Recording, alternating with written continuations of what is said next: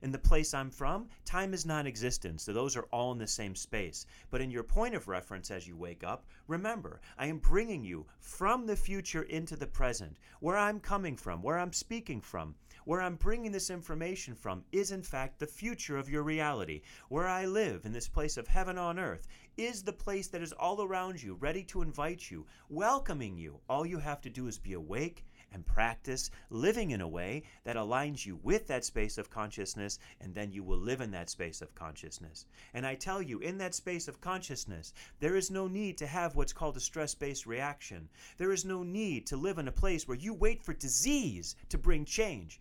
Are you hearing me on this? Are you looking at how disease is being required to bring change in this species? How inefficient! There is a better way. And living the way that I am asking you to live, following this basic practice, letting it prove itself to be true for you, it will, because it is the order that is giving you life itself.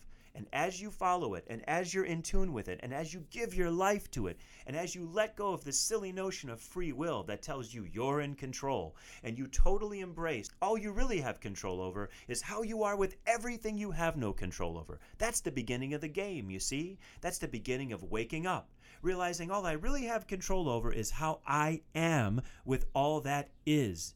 That's not a philosophical, high-level statement. It is a basic statement of how to be that which is in reality. What is? It's not hard. It just is so simple it escapes you all. But you're all wrapped up in what you've been told you should be, what you've been, what you're afraid of becoming. All of that is nonsense, you see? All of that is a distraction. All of that is a test. It's an ability to let that all go and focus on what is truly the cause of all things, surrender into it, become it, because you're already it, and then live life as that, and see life from life's point of view. See what life is doing from life's point of view. Stop always looking at what you want, what you need, what you don't have, what you're not, and start looking at what's going on. If you're receiving this wake-up call and wanting to stay awake and be even more awake, go to thepracticeheals.org.